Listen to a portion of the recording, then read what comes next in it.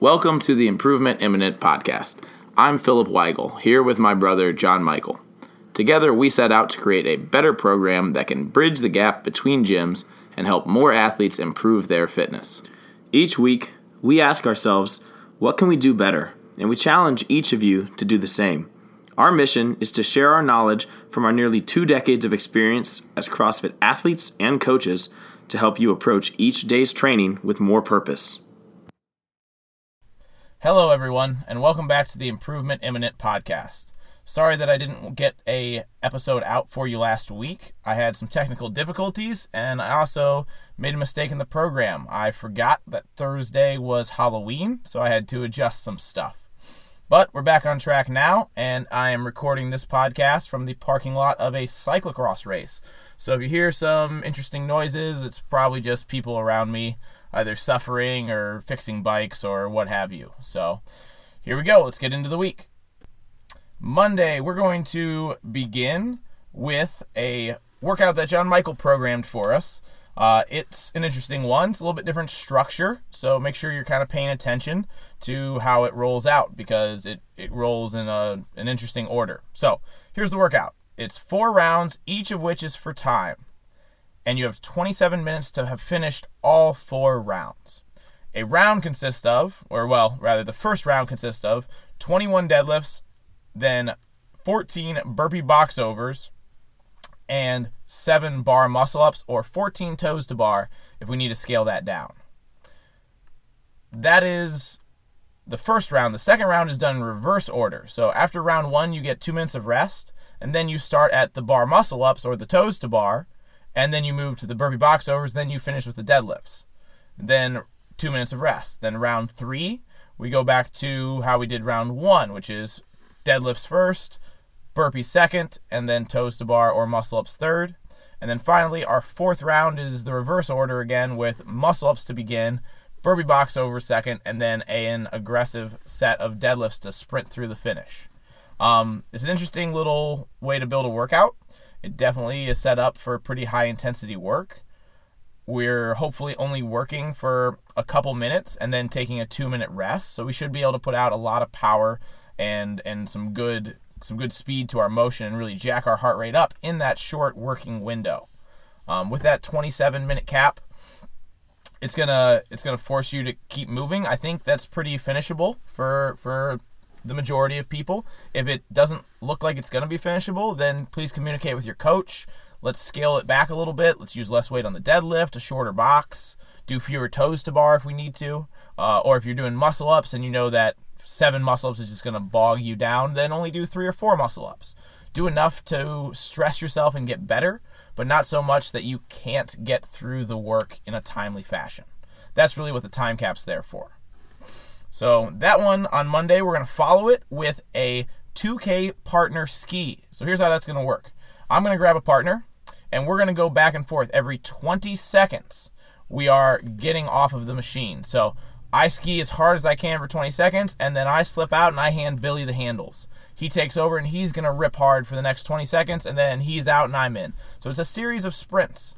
2K is a good little distance, but because you are only working 20 seconds and you're resting 20 seconds after, you should be able to put a lot of power down for those 20 seconds of work. We're going to move pretty quickly as teams. Just communicate, transition well between the two of you, and let's have some fun with that as you knock it out. There's probably going to be some funny moments, so don't be afraid to laugh at yourself. You got to have fun while you're training, otherwise you're going to get less out of it. Right, so Monday's stuff knocked out. Tuesday, a little bit different feel, actually quite a bit different feel. We've got a chipper style workout. It is going to be first 50 wall ball shots. After those 50 wall ball shots, you're going to move on to 30 power snatches at a pretty light weight. 75 pounds for the guys and 55 pounds for the ladies. So that might even be a muscle snatch for a lot of you, for most people, honestly. And then 25 wall ball shots, and you finish with heavier set of 15 power snatches at 95 pounds for guys, 65 for ladies. That's definitely a doable touch and go set as well, or I think you should use a weight that sets you up for that to be a doable touch and go set. Maybe you're breaking it into 2 or at most 3 bites, I would think. but set yourself up with a barbell that you can move quickly once you get done with those wall ball shots. It should be kind of a sprint through the barbell to the finish. When I look at this workout, I don't see a terribly long one. I think it's definitely doable under 10 minutes. So this is kind of our shorter kick for the week, but it's not real heavy, and it's not honestly all that many reps. So this should be one that doesn't leave you too beat up, too sore, but it really opens up the opportunity for you to move quite fast, right? Wall balls, they require some accuracy, but we can definitely move quickly with them. And then that lightweight power snatch, even both of those weights being pretty light on the power snatch, we should be able to manhandle that bar, and accuracy becomes a little bit less of a concern because it's so light, and we can just jack up the dials of intensity. And that's what that one's there for. So try to really slam into that workout and be aggressive with it. Afterward, we're going to go for a little walk. I'd say go hit 200 meters on your feet and then spend some time rolling and stretching. We want to just really dump intensity into that workout. I want to see people pretty smashed when they get done because they've pushed so hard for those few minutes of work. Not Thursday. We're only on to Wednesday right now. So Wednesday, it's going to be a 20-minute alternating on the minute workout. So I like this style a lot. I've done a lot of these personally. I've programmed quite a few for you guys. And this one is 10 to 15 kettlebell swings on the first minute and 10 to 15 V-ups on the second minute. All right, I want you to pick a volume of work that you can start a set and finish that set without taking any breaks. So a single set of work, nice smooth movement, good accurate timing as you go through the reps. There's a lot of timing that goes into a kettlebell swing and a lot of timing that goes into a V-up. So work on being more consistently smooth with the movements. Neither of those sets are meant to be overwhelmingly large. It's kind of meant to be more of a workout that's built around you performing very controlled sets of work, feeling like you own each minute when you pick up the implement or when you start the V-ups. So be smart about this. There's definitely room on the kettlebell swing. You could go heavier than what we've prescribed. I know a lot of people are capable of that, but also definitely go lighter. Go lighter if you need to go lighter to be able to do the work well. Honestly, I'd rather see people doing more along the 15 reps of the kettlebell swing, and then probably most people will have to stay on the lighter end, the 10 reps or so of the V-ups. But I think that's kind of the way it should be. So if you can, try to, or maybe even just lighten the load so that you can swing more kettlebell swings consistently and do those 15 reps rather than the 10. After we do that workout, we're going to do a little post-WOD. 5 sets of 7 reps where we do a seated dumbbell clean and press. Now this is going to be a little weird. It is unassisted by our legs because we're sitting down. So we're going to sit flat on our butt, put the dumbbells on the ground, pick them up to our shoulders, and then press them overhead. The whole movement is done very strict because you don't get any driving momentum out of your legs for either the clean portion or the press portion. So you really have to curl it up and then do a strict press. 5 sets of 7, rest what you need to between them. Want you to be struggling to do the last 2 reps. They should burn really bad. You should get through them, but rep number 6 and rep number 7 should be difficult, very difficult to do. If you've done that and you're still successful at completing those last 2 reps, then you've got the right weight. If it's a little too heavy and you fail one, then go down in weight. If it's feeling too easy and you're not getting that nasty feeling, that deep burn, then bump up the weight a little bit. It's slowing things down, working on position, pressing overhead. It's really tough to press overhead well while you're seated because of the position your spine gets adapted to because of the legs spread out on the floor. Unless you're a more flexible athlete, in which case the spine position is less altered by sitting down. So do what you can with that. Have fun with it. It's going to be a little funky. It's going to be a little different. Get that burn on. Thursday. Now we're on Thursday. Thursday we're going to do a little bit of strength work. We're going to do 7 sets of 3 on a deadlift. With those 7 sets of 3, we want to lift some reasonably heavy stuff. We're not trying to necessarily hit a 3-rep max, but I want you to go for reasonably heavy triples. and build your way up as you go. Starting those 7 sets of 3, not terribly heavy, probably around 60 or so percent. And then by the end of it, we can have built up into the 90s if we're having a good day and we're feeling strong with the deadlift. But be safe with it. Be smart with it. We're not trying to trash you. Take rest between them. We'll probably spend 20 minutes or more doing those 7 sets of 3. So there should be a good bit of rest time in there. You should be able to lift really well. Focus on that more than anything else. Focus on how well you can control your spine while then lifting that reasonably heavy to quite heavy barbell. After our strength, the workout, this is another one that's kind of set up in a very specific manner to try to set you with a certain amount of work and a certain pace that you have to go at. So please communicate with your coaches about this one. It's going to look different depending on your capability. So expect that. Don't expect to do what's written exactly. Expect to do what you can do. Here's what we've got. 7 rounds, and we're attempting to do the work at a slightly higher than moderate intensity. So not really high where we're going hard and it hurts right from the get-go. Kind of a steady. So how I would look at it is, if I'm going out for a recovery run, I'm not gonna just putz. At the same time, I'm not gonna run hard. I'm gonna pick something in the middle where my heart rate gets up, I sweat a good bit, but I don't defeat my body with a bunch of damage. I don't beat it up, because this is the start of our recovery towards the open workout.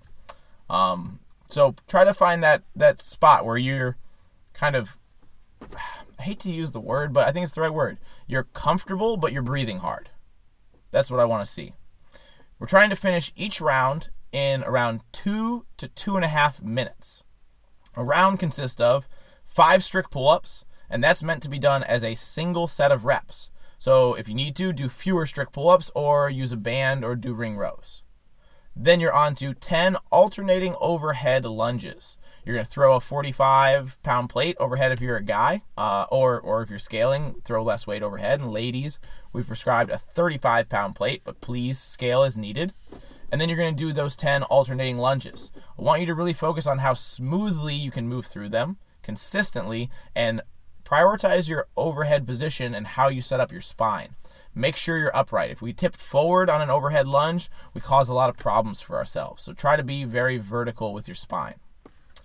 Then you've got 15 push-ups. Try to keep your elbows close.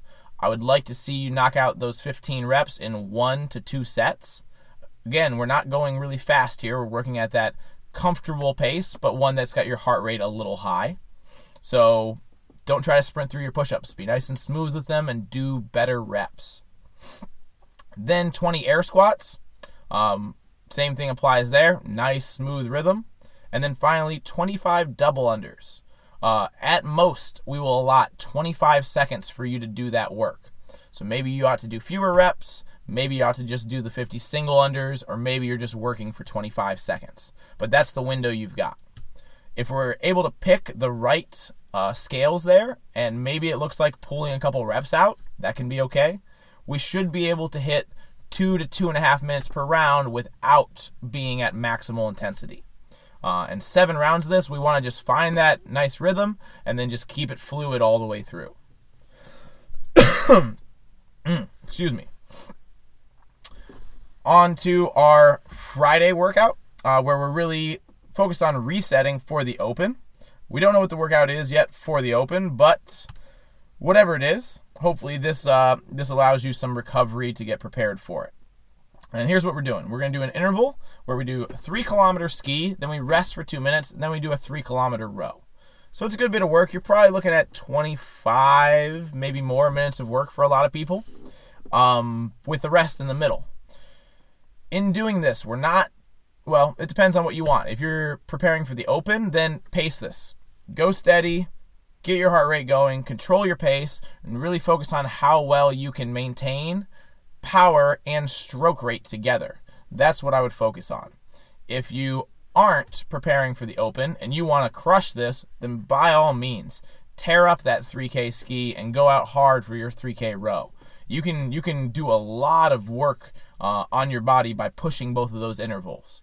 This can be very potent, or it can be a good way to reset. And we encourage you guys to do whatever fits your current wants and needs.